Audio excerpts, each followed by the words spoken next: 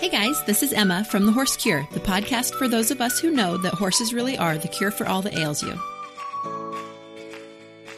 Today I got to chat with Karen Briggs, a Jill of all trades and horse lover extraordinaire. Karen writes, edits, and authors, as well as rides, judges, shows, and fosters off-the-track horses.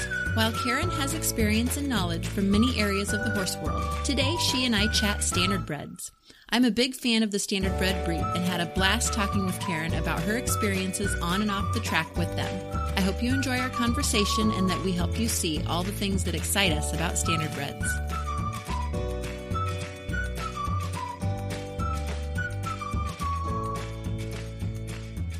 What I want to do mostly, and we'll talk about whatever we talk about and that's fine, but I guess my desire is really to push Standardbreds because I think they're kind of an underutilized breed in what they can do. You know, Thoroughbreds and the Jockey Club really seems to push after work for Thoroughbreds, and that is awesome, but I don't know that the USTA does that much.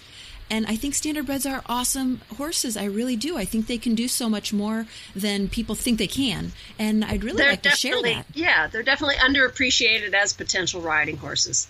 Partly because their distribution in North America is a little more uneven. You don't see a lot of Standardbred tracks in the Western U.S., or in Western Canada for that matter. There is a track in BC. And then other than that, it's pretty much Ontario and parts east. And Standardbreds are very big in Ontario. I grew up in Windsor, Ontario, which is right across the border from Detroit. Okay. And I grew up like 4 kilometers down the road from a Standardbred track. It was in its heyday one of the busiest Standardbred tracks in the province. So I was, and really, I mean, those were the only horses around in my immediate area growing up. So if you were interested in horses, you ended up being involved in Standardbreds. That's what was available. So did you find... In the U.S., Ontario, New Jersey, New York, Pennsylvania, there's lots of Standardbred racing. You don't see it much in the South, and you don't see much going on in the Western states. I can't figure out why. It's fun to watch. It really is. You know, they're such useful horses afterward, too. Oh, yeah, absolutely. They've definitely been underappreciated. But you started your life with Standardbreds, it kind of sounds like. That's what was around. That was what was around, yeah. I had to scramble to find riding lessons when I was a kid. It was not a very horsey neck of the woods. But the Standardbreds were always around. And I remember at a very early age riding my bike down to Windsor Raceway, just the local track, a few kilometers down from my house, and just kind of pressing my face to the chain link fence and saying, "Does anybody need a groom?" as they trotted past on the training track. Of course, nobody took me seriously. I was probably 11. Eventually, I did find myself working as a groom at Windsor Raceway during my undergrad years, and that was my first kind of hands-on exposure to Standardbreds. So did you start out driving then, Karen, or were you a rider from the word go? No, I was a rider early on whenever I could find lessons. It was kind of, somebody would set up shop for a few months or a year or two, and I would take lessons there, and then they would disappear, and I'd have to find somebody else. So my riding education was kind of sporadic as a kid. Other than regular sessions at summer camp, I was always interested in the riding end of things. I didn't get to actually drive a Standardbred until quite some time later. Do you ride now, so you prefer riding over yes. driving? I like both, but I'm definitely more educated on the riding side. I would love to be more competent as a driver, but as a rider, I've been an eventing and dressage competitor for 30 or 40 years, and I'm a Canadian certified level 2 coach. Oh, wow. Okay.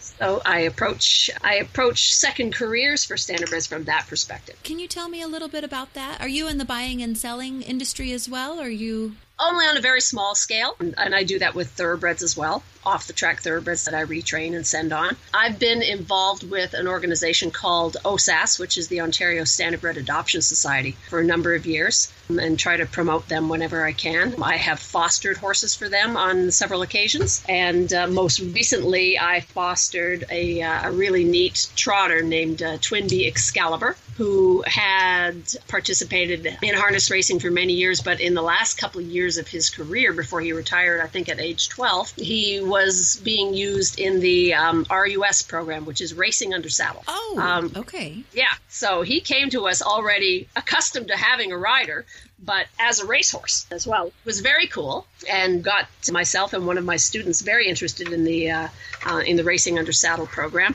Unfortunately, he was a bit too cool a horse, and he got himself adopted. A good problem to have, I guess, huh? That's the intent of the foster program. So so that was great, but we don't have him to practice on anymore. Okay. Yeah, that racing under saddle. Can you? I know we're kind of going all over the map here, but can you tell me a little bit about that? Because I know, like in the South, that's a big thing with pacers, and it's like beyond me. I saw some YouTube videos, and I thought, what on earth is happening there? It's kind of interesting. It's very big in Scandinavia, and the people who decided to start up the Racing Under Saddle program in Ontario were mostly trainers who originally hailed from somewhere in Scandinavia, Sweden, Norway, Denmark, where riding your harness racing horses is completely normal, completely common. They thought it was a little bizarre that nobody did it here. Okay. They lobbied to start some under saddle racing for trotters, since harness racing in Scandinavia is almost exclusively trotters. So they started it up. I don't want you to quote me here on exactly how long ago it was, 6 or 7 years ago, I think now. Okay. It started off as just a demonstration sport, but I believe it was last year it was approved as a full wagering event. So just the same as so it would be included in a race card in a night of standardbred racing and in amongst the regular harness races as a wagering event. And it's very, very cool. It is also one of the hardest things I have ever done in a saddle. Okay, tell me about it, because the jockeys don't look quite as tiny as thoroughbred jockeys, but I could be misinterpreting that. But yeah, how do you... Tell me a little about that. Okay. Yeah, you're absolutely right. You don't have to necessarily be tiny to do the standardbreds. They don't really discriminate as far as weight is concerned. That may be coming down the pike at some point. But right now, basically, they're just looking for anybody with the athletic ability to do it. And I did a clinic. They're always looking to recruit new riders. And most of the people who are doing it in Ontario are women. Okay. I think because... most of them are people who are coming at it from a riding background in some other discipline, and it just happens to be mostly women. I did a clinic that the RUS program held the spring before last to give people a taste of what it's like to ride a trotter at racing speeds. Mm-hmm. And I got to say, that's extremely challenging. You have to be unbelievably fit to ride these horses. Okay, and I say that as somebody who did my time galloping thoroughbreds as well. Now, are you posting along, or are you at 2-point? You just trying to stay out of the way but keep them from a gallop, or what are you doing up there? Yeah, it's a modified 2-point position. It's much like the galloping position that you would use on a thoroughbred superficially. The saddles are similar, but put you in a slightly different balance. They're called Monte saddles, and usually have to import them from Scandinavia. Some people do use thoroughbred exercise saddles, but they're not quite the same. I found that on a thoroughbred, the movement of the gallop kind of keeps you balanced over their withers and keeps you in a position where you can naturally go with the horse. On a trotter, you are holding it by sheer muscle control. The trot does not keep you in the right place necessarily. The balance is a little bit different. Your feet are out in front of you a little bit more, and your weight has to be a little further back over the cantle of this tiny saddle. Okay. And you're kind of bracing yourself on the neck. The horse is moving quite a high head carriage and leaning against you, and that so it takes a lot of muscle control. My quads were in knots. I could only hold the position for about half a mile, and I had to drop back and post a little bit because I was just getting absolutely exhausted. So I have huge respect for the women that do this, because they have to be unbelievably fit. In Scandinavia, in order to get your license as an RUS rider, you have to undergo a pretty exacting fitness test, as well as qualifying your horses for the races, because you also have to have the ability to rate your horse, to keep your horse in the trot and not let him, what they call roll off into a gallop, especially on the turns. That's where some of the horses can get discombobulated. So you're helping to maintain the gait at the same time that you're trying to balance them, and you're trying to execute some sort of racing strategy as well. So it's absolutely amazing. Oh, yeah. I kind of came to the conclusion that my body might not stand up to it anymore. I was probably 20, 25 years older than everybody else in that clinic. Okay. But I have a student who is very, very serious about it. And she is now, she comes from an endurance riding background. And she is now apprenticing with a woman who is showing her the ropes of harness racing. So she's been going to Woodbine Racetrack at least once a week for the last few weeks to kind of learn the game, because she would really like to be assigned a trotter to ride in the RUS races this coming season. And you have to kind of win the trust of the trainers first. Okay. What are standardbred racing people like? What do they love about the breed and about harness racing or racing under saddle? What do they love about standardbreds? Why aren't they thoroughbred people? Well, it's interesting. In Ontario, standardbred racing is probably a fair bit bigger, actually, than thoroughbred racing. We only have 2 thoroughbred tracks.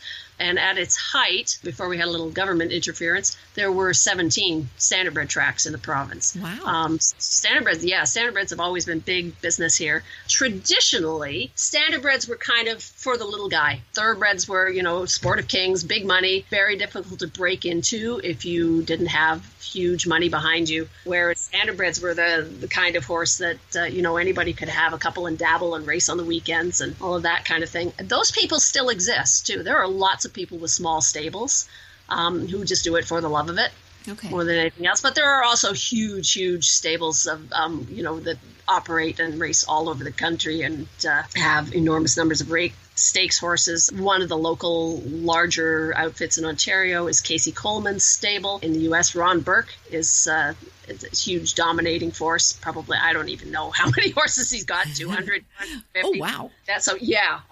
There can be absolutely huge operations, but there also can be a lot of little guys and a lot in between. The standardbred people I have known over the last few decades have, for the most part, been lovely people who really love their horses, very dedicated. God knows they're not in it for the money.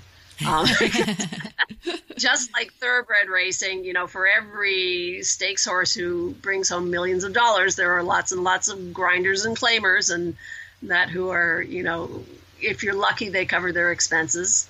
Right. Not much more. It's not a secure living if you're actually depending on it for your living. But they love their horses and want to do right by them. And I meet a lot of them now in my latest position. A couple of months ago, I started working at Woodbine Racetrack in what we call the test barn, which is where the horses go after races. 2 horses from every race, the winner, and then one other horse chosen at random, goes to be drug tested. Yes, so I'm one of the staff who meets them there and takes them through the drug testing process after a race. Okay, do they test blood or do they test urine typically? Both, actually. It depends on the situation. If a horse has had Lasix administered ahead of the race, then they have to have a blood draw after as well to make sure that the level of Lasix in their blood is appropriate to the level that was administered. But then they also have to undergo a urine test. And all of the horses who are brought into the test barn undergo a urine test. If you manage to get urine from a horse in an hour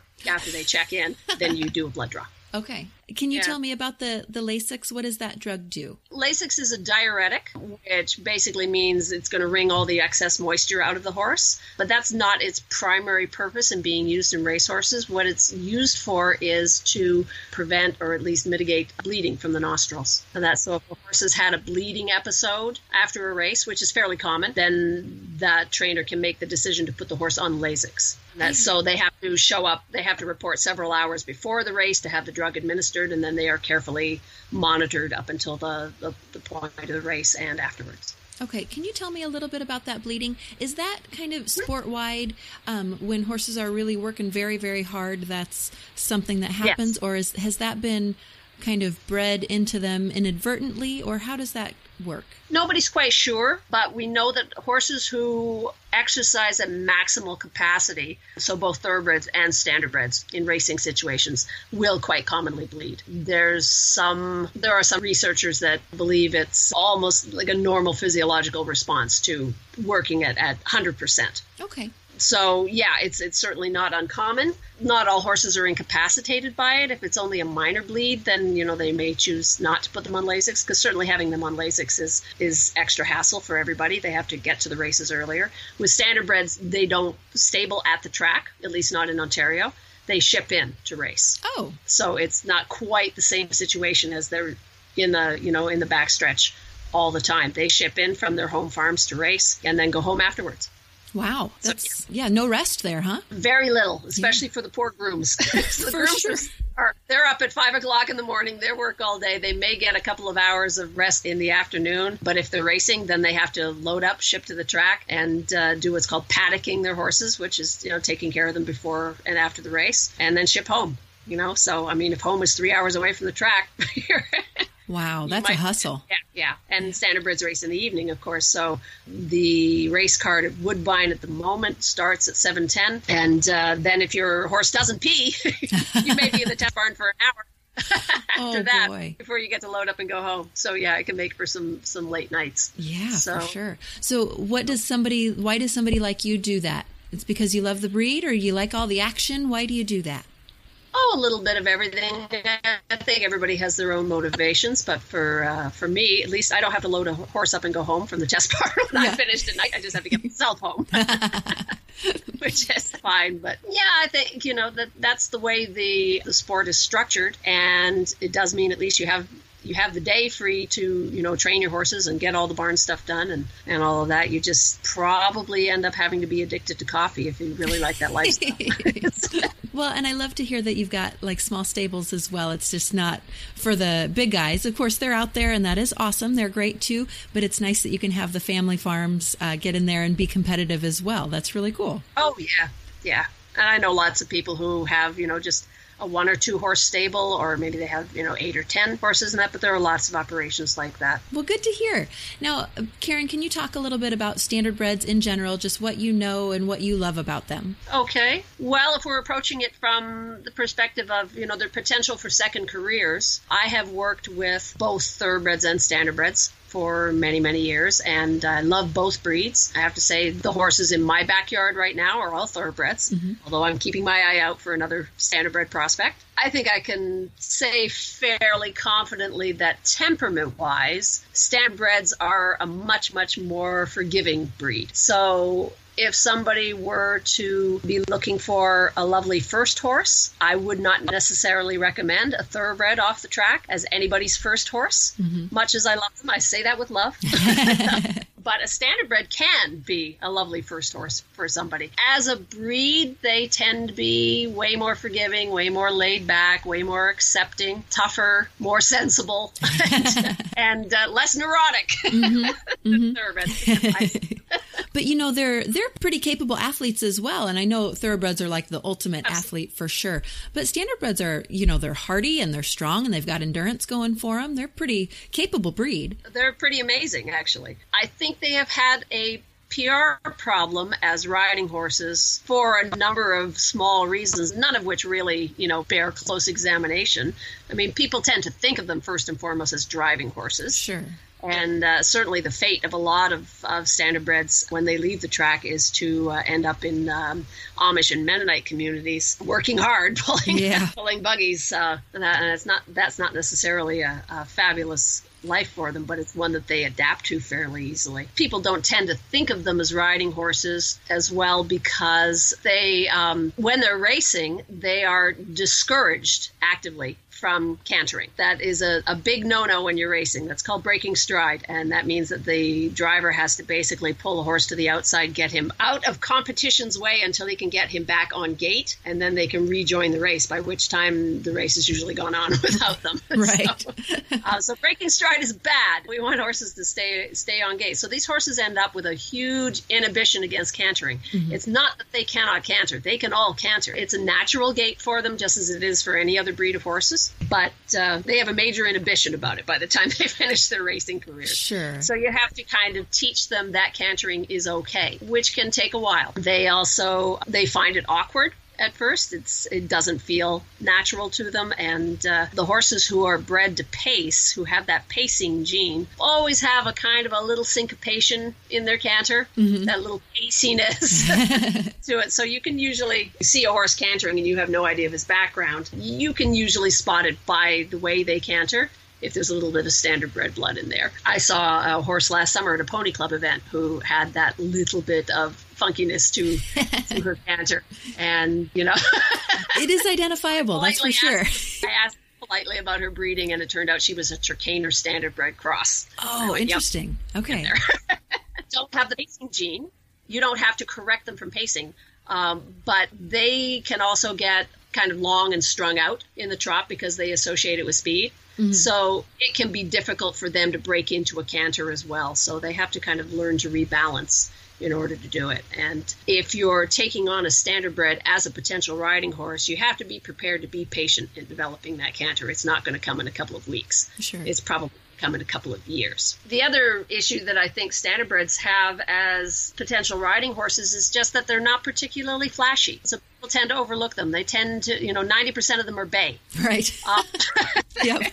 With very little chrome. There's not a lot of white markings either, as a rule, and that. So they tend to be kind of plain Jane guys, particularly if you're addicted to chrome and like flashy, spotty horses with lots of white. Standardbreds are probably not going to float your boat on first glance. Historically, they have a reputation for having kind of ugly heads as well, although that's really no longer the case. That's true. The Standardbreds that are bred today are streamlined, elegant, fabulous-looking horses for the most part. Very many of them could be mistaken for a thoroughbred. Yeah. And that's so they don't have the jug heads that they had at the time. Yeah, or it's a larger head, but it's more refined. Like you said, it's really there's so many beauties out there. Oh, one of the biggest challenges I have working in the test barn is that there's at least a half a dozen horses every night that I would like to take home. So yeah, I would love for more people to consider Standardbreds as potential riding horses because they're really unlimited in terms of their athletic ability with, the caveats that you're going to have to work on developing the canter. Most people also don't want pacing under saddle, but most pacers will trot naturally when they're not wearing pacing hobbles. There are a few that are very, very stuck in their natural pacers, and that's what they revert to whenever they get unbalanced or a little out of their comfort zone. They'll revert to a pace, but there are some little tricks you can do to shake them back into a trot. Sure. Just want a fabulous trail horse. Pacing can be quite comfortable actually to ride. That's what I've heard. There's no reason you can't let your horse pace as well if you're not competing in dressage or something that requires trot. Then absolutely, let your horse pace. Yeah. Well, for sure. Yeah, and they're as hardy as they come, and yeah, you could go comfortably pacing down the trail. At a pretty good clip, too, if you wanted. Oh, absolutely. They do associate it with speed. So, sometimes the best thing to do is just get up out, stand in your skirts and let them go. Right, have some fun. It's interesting. A lot of them also, because, pacing basically makes them a gaited horse. They're a gaited breed. You can very easily take some Standardbreds and create some version of a single-foot gait. Oh, really? So, yeah. So if you want to do gaited classes, in with Rocky Mountain horses or Tennessee Walkers, you can create those gaits in some Standardbreds at least. That's not my specialty, so I don't want to speak to exactly how you do that. Okay. Oh, interesting. It's definitely something that can be done, and in some parts of the U.S., I know they are showing Standardbreds as gaited horses, a version of a running walk or some sort of a single-foot gait. Okay. Yeah, I had seen a little bit about that, too, over on the East Coast more, I think, and I know so little about that life that I was like, oh, okay, I guess I don't know what they look for other than walk, trot, canter, pace, I guess. But yeah, if they can do that single-footed. You're looking for a little syncopation in the gait that you can then develop. They're kind of between trot and pace is a spectrum. So trotting and pacing are both diagonal gaits. So in pacing, the legs on one side of the horse are moving forward at the same time. So left front, left hind, right front, right hind move forward at the same time, whereas trot is diagonal, but they both got 2 feet on the ground at any given time. Kind of a sliding scale between trot and pace that ends up being 1, 2, 3, 4, 1, 2, 3, 4, 1, 2, 3, 4 instead of 1, 1, 2, 1, 2, 1, 2. Okay. Now, Karen, you judge Standardbreds, you were saying. Is that correct? I do, yes. Okay, and what type of classes? I've done that for several years. Everything you can imagine. That's the really cool thing about it. Okay. That the Standardbred shows that I have judged generally have, 30, 35 classes over the course of the day. Yeah, and that's everything from line classes and halter classes to English pleasure, Western pleasure, dressage, jumping, pleasure driving, gaming, trail classes. What else have we done? Pretty much everything.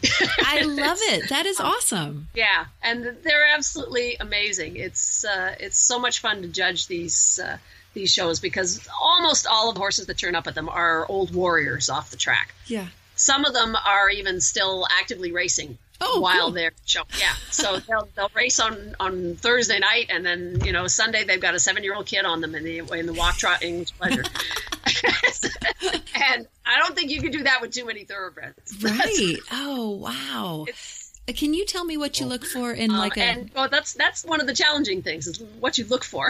Right. Particularly the line classes where you're judging these horses on conformation. That's kind of a special circumstance because these horses are all coming off the track with a certain amount of what we call jewelry. Okay. Track jewelry is the lumps and bumps and little scars and things that the horses have sustained while they're racing, and very few of them are clean-legged and perfect.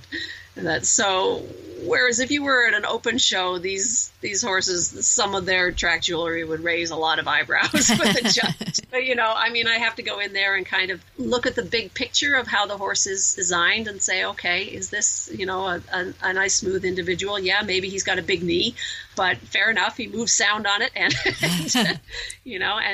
does he paint the picture of an English pleasure horse or a Western pleasure horse or a saddle seat horse? What kind of physical build has he got? How smoothly is he put together? Does he stay out of his own way when he moves? So you have to kind of think big picture that way and not necessarily pick them apart, or whether the one with the big knee is better or worse than the one with the slight club foot and the cryo marks on his hocks. Oh, yeah. All of this, these horses earn these lumps and bumps honorably. Sure. Well, yeah, and Standardbreds have kind of a long life on the track, so they're not done when they're 4. They're done when they're 7 or 12 or something, right?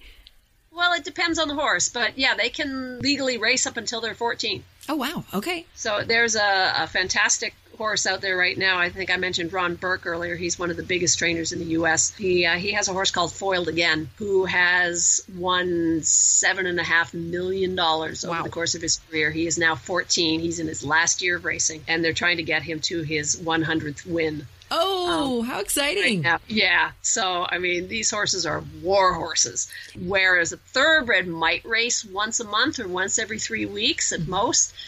A lot of these standardbreds are racing once a week. Wow. Like every Saturday night, the same horses turn up.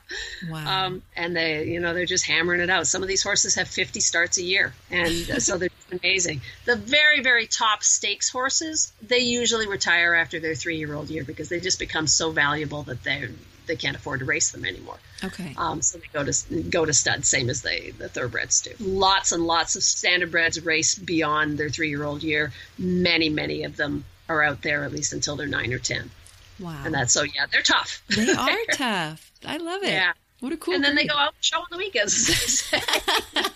Jumping cross rails with a kid on them. That is, what an impressive breed. Very cool. Yeah, they're very, very cool. And, I see horses at these shows who have, maybe still actively racing or just recently retired. And then I see other ones that have been riding horses for years now.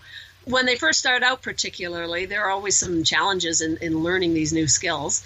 And, they may not be the perfect picture of a Western pleasure horse when they come out into my walk trot class, but the main thing is that they're trying hard and their owners love them to pieces. Right.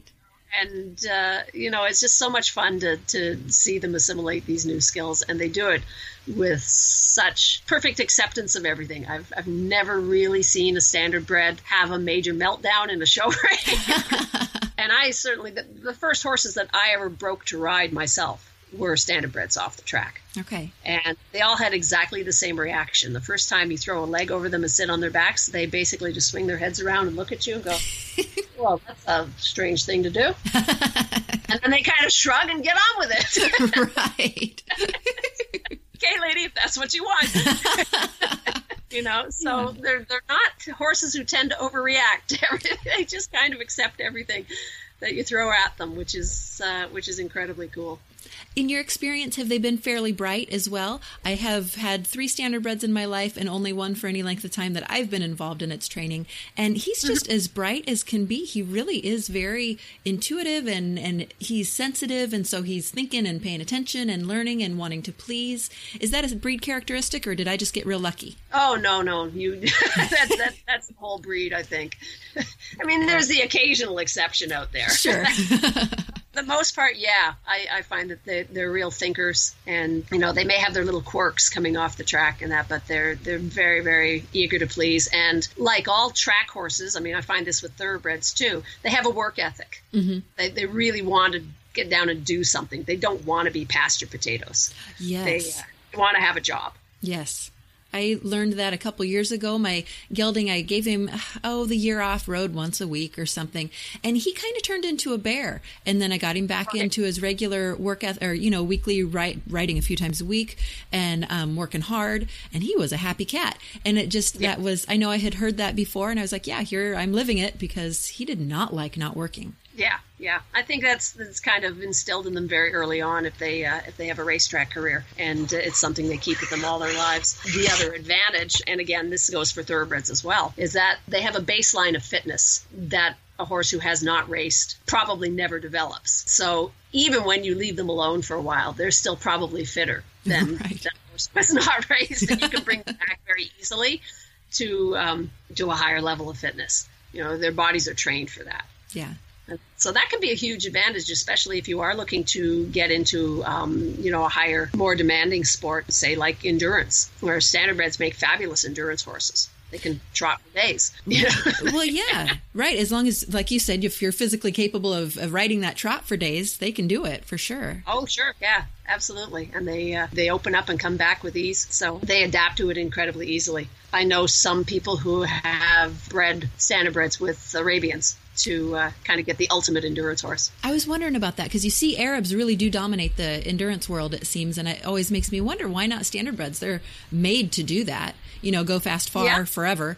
And well, Arabians are traditionally the long distance horse. Yeah. And, both breeds have fabulous characteristics for it. So, yeah, maybe a cross is the best of both worlds. That'd be really interesting. I wonder, if you'll start to see that dominate that sport at all. That's interesting. Yeah, we were really hoping, actually, with the horse I had fostered, Twin B Excalibur, we were really hoping to take him into an endurance race the spring that he got adopted out. So, he didn't get that far, but there's a ride site quite close to me in the Dufferin Forest, where OCTRA, which is the Ontario Competitive Trail Riding Association, holds its rides. So we were hoping to get him out there. So now we are keeping our eyes open for another trotter, ideally. Okay. Might have a future in endurance and racing under saddle. Okay. Oh, that's going to be exciting. Yeah, it's kind of fun to be in the market for something. Absolutely. Yeah. Just waiting for the right horse to come past our radar. Sure. Okay, so Karen, you're a cross-country gal, is that correct? Yes, I have competed in eventing for a number of years. Okay, yes, that's what I meant. Eventing. I'm sorry about that. The whole ball of wax. Yep. And do you see many standardbreds in that sport? I know it's pretty heavily thoroughbred, right? You see anything and everything. There's really no breed restriction. Yeah, at the lowest levels, fjord ponies and Clyde crosses and everything in between. I love that about eventing, though, too. That it is.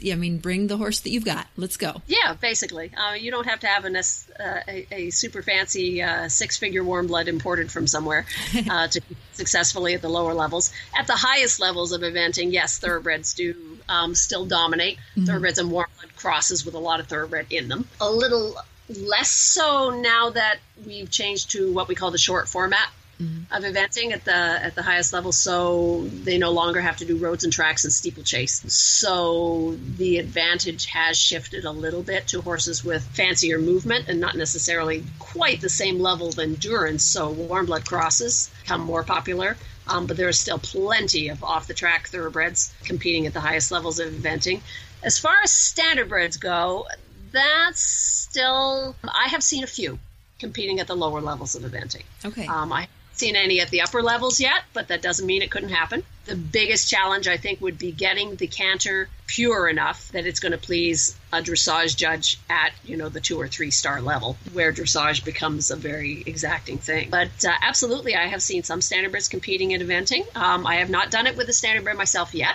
Okay. But I would like to. It's interesting, of course. Some of them do pretty interesting things in between the fences. Oh, okay. Tell me what you mean. Not necessarily cantering. But you know what? They can jump just fine from a trot or a pace. They've got no shortage of jump in them. So the biggest challenge is just if you have a pacer, making sure that the trot stays solid enough that you stay in trot for your dressage test. There are no marks off in eventing for the gait that your horse chooses to use in between the fences in either the stadium phase or a cross-country phase. So as long as you can hold it together for the dressage, you're good. Yeah, basically. Okay. So yeah, I would love to see more Standardbreds in eventing. That seems like a great sport for them. They're capable and... Well, that's it. And it's being judged mostly objectively. I mean, there's a certain amount of subjectivity in the dressage test, but beyond that, you either jumped the fence or you didn't. Right.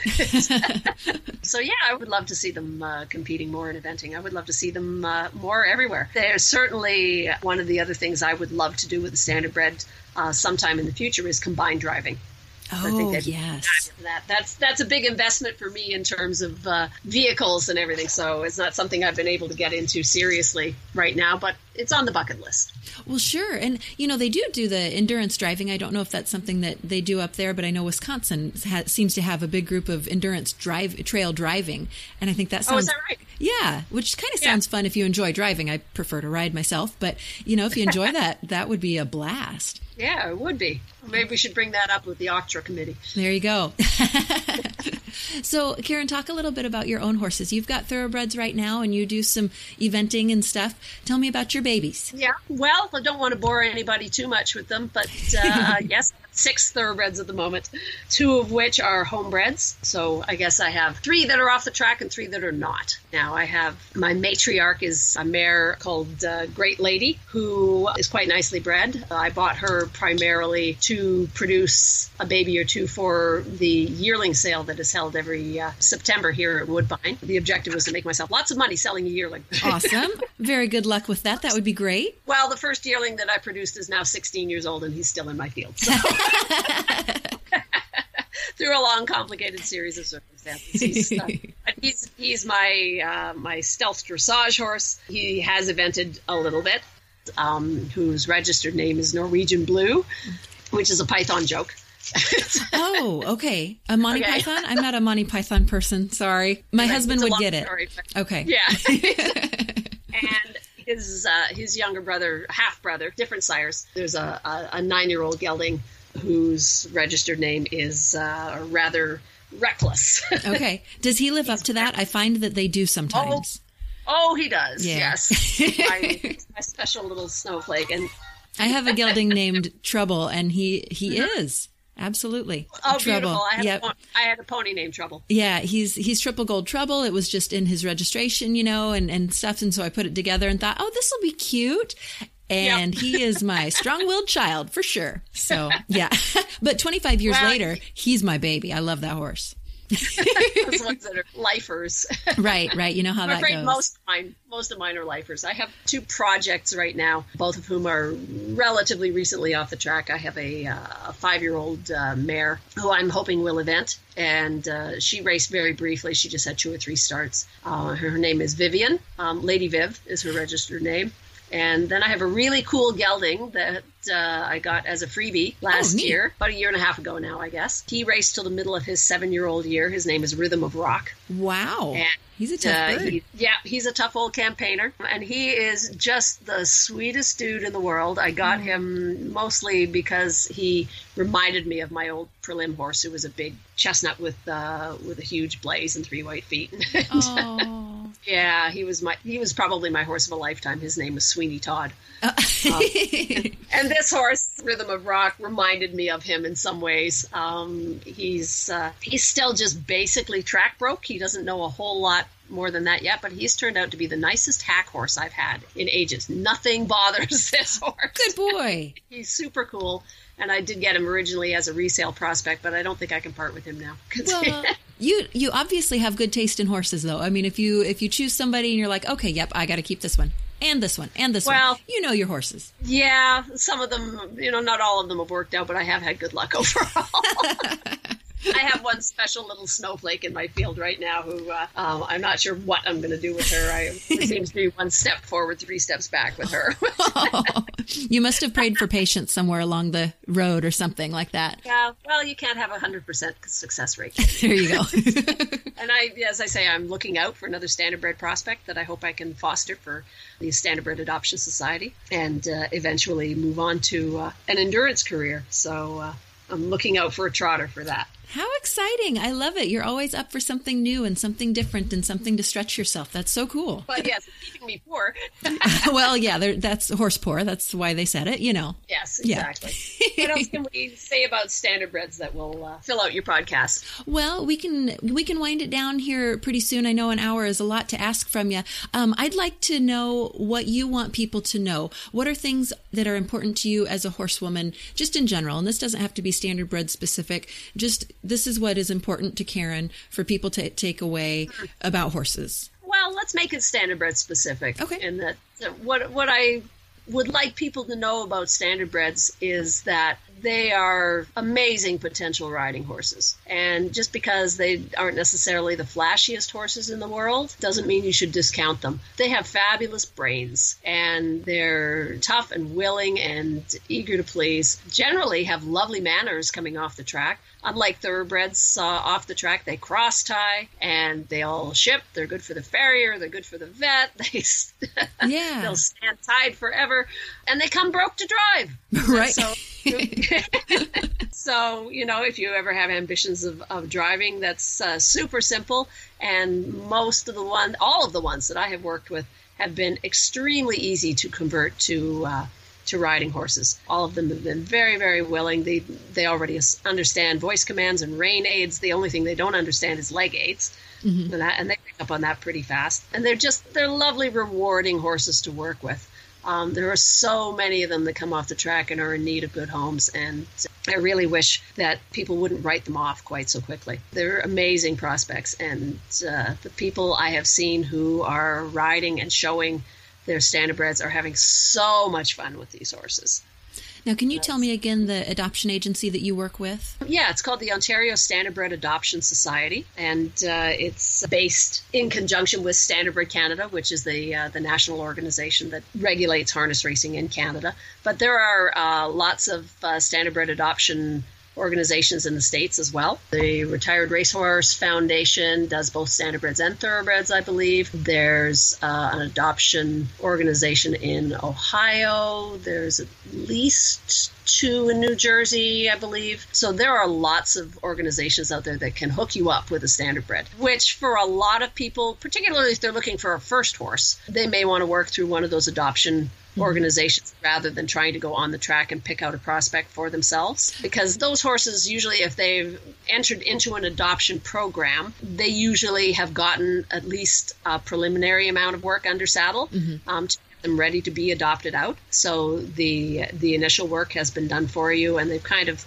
sorted through and found the horses who are going to be the best prospects for what you want to do with your horse. And typically they're pretty sound once they've gotten them, rehabbed if they need that or something too, but they're pretty sound. Yeah. They've got a future. Yeah, typically. Typically I see far more Standardbreds available for adoption that basically are up for anything, as opposed to, a lot of thoroughbreds who end up with physical limitations coming off their track career, sure. Where they may only be suitable for pleasure riding or dressage, but not necessarily jumping because they have an old injury sure. That precludes that. So yeah, I mean, every horse is an individual, but the adoption societies usually have lots of good information on exactly what is realistic to expect of that particular horse. And the adoption fees are very, very reasonable as a rule. And then you have the support of that organization as well through, your initial period of taking that horse home. Some of the adoption societies maintain ownership of the horse. Yeah, and others they sign the deed over to you, basically. Others, kind of remain involved for a certain amount of time, and then eventually, so that the advantage there is if your circumstances change, right, and you can no longer keep that horse in your life, there's a safe place for that horse to go back to. That's comforting. That is good to know. And like you said, the support of the adoption agency too, especially if you're a first timer, it's nice to have a little bit of guidance and where can we look for good trainers, or, can you guide me through this? So that really is a gift. Oh, yeah. Absolutely. Some of the adoption organizations also have clinics to help people with things like, helping your Standardbred develop his canter, that kind of thing. Wow. I think this is wonderful. So they can help you all the way along. Yes. Excellent. Oh, yeah, it's very cool. Plus, you're just doing a good deed. Right. And you're getting an amazing horse out of the deal. So win. Okay, well, Karen, I have taken up a lot of your time, and I really appreciate you giving me this. I'm excited about this. Thank you so much. Oh, fun, Emma. Thanks. Yes, thank you, Karen. Have a good one. Okay, you too. Okay, bye-bye. All right. A big thank you to Karen Briggs for her time today. Karen has a great website where you can learn more about her and enjoy some of her writings. Links to her website as well as her Facebook page will be on thehorsecure.com, along with links to sites where you can learn more about opportunities to adopt and foster horses if you are interested. Standardbreds are wonderful horses. If you are in the market for a horse that can go just about any way you want to go, consider a Standardbred. And thank you for listening to The Horse Cure. Thank you for listening to the Horse Cure podcast, the podcast for those of us who know that horses really are the cure for all that ails you. You can find more information about each episode and more podcasts at thehorsecure.com and by following us on Facebook, Instagram, and Twitter.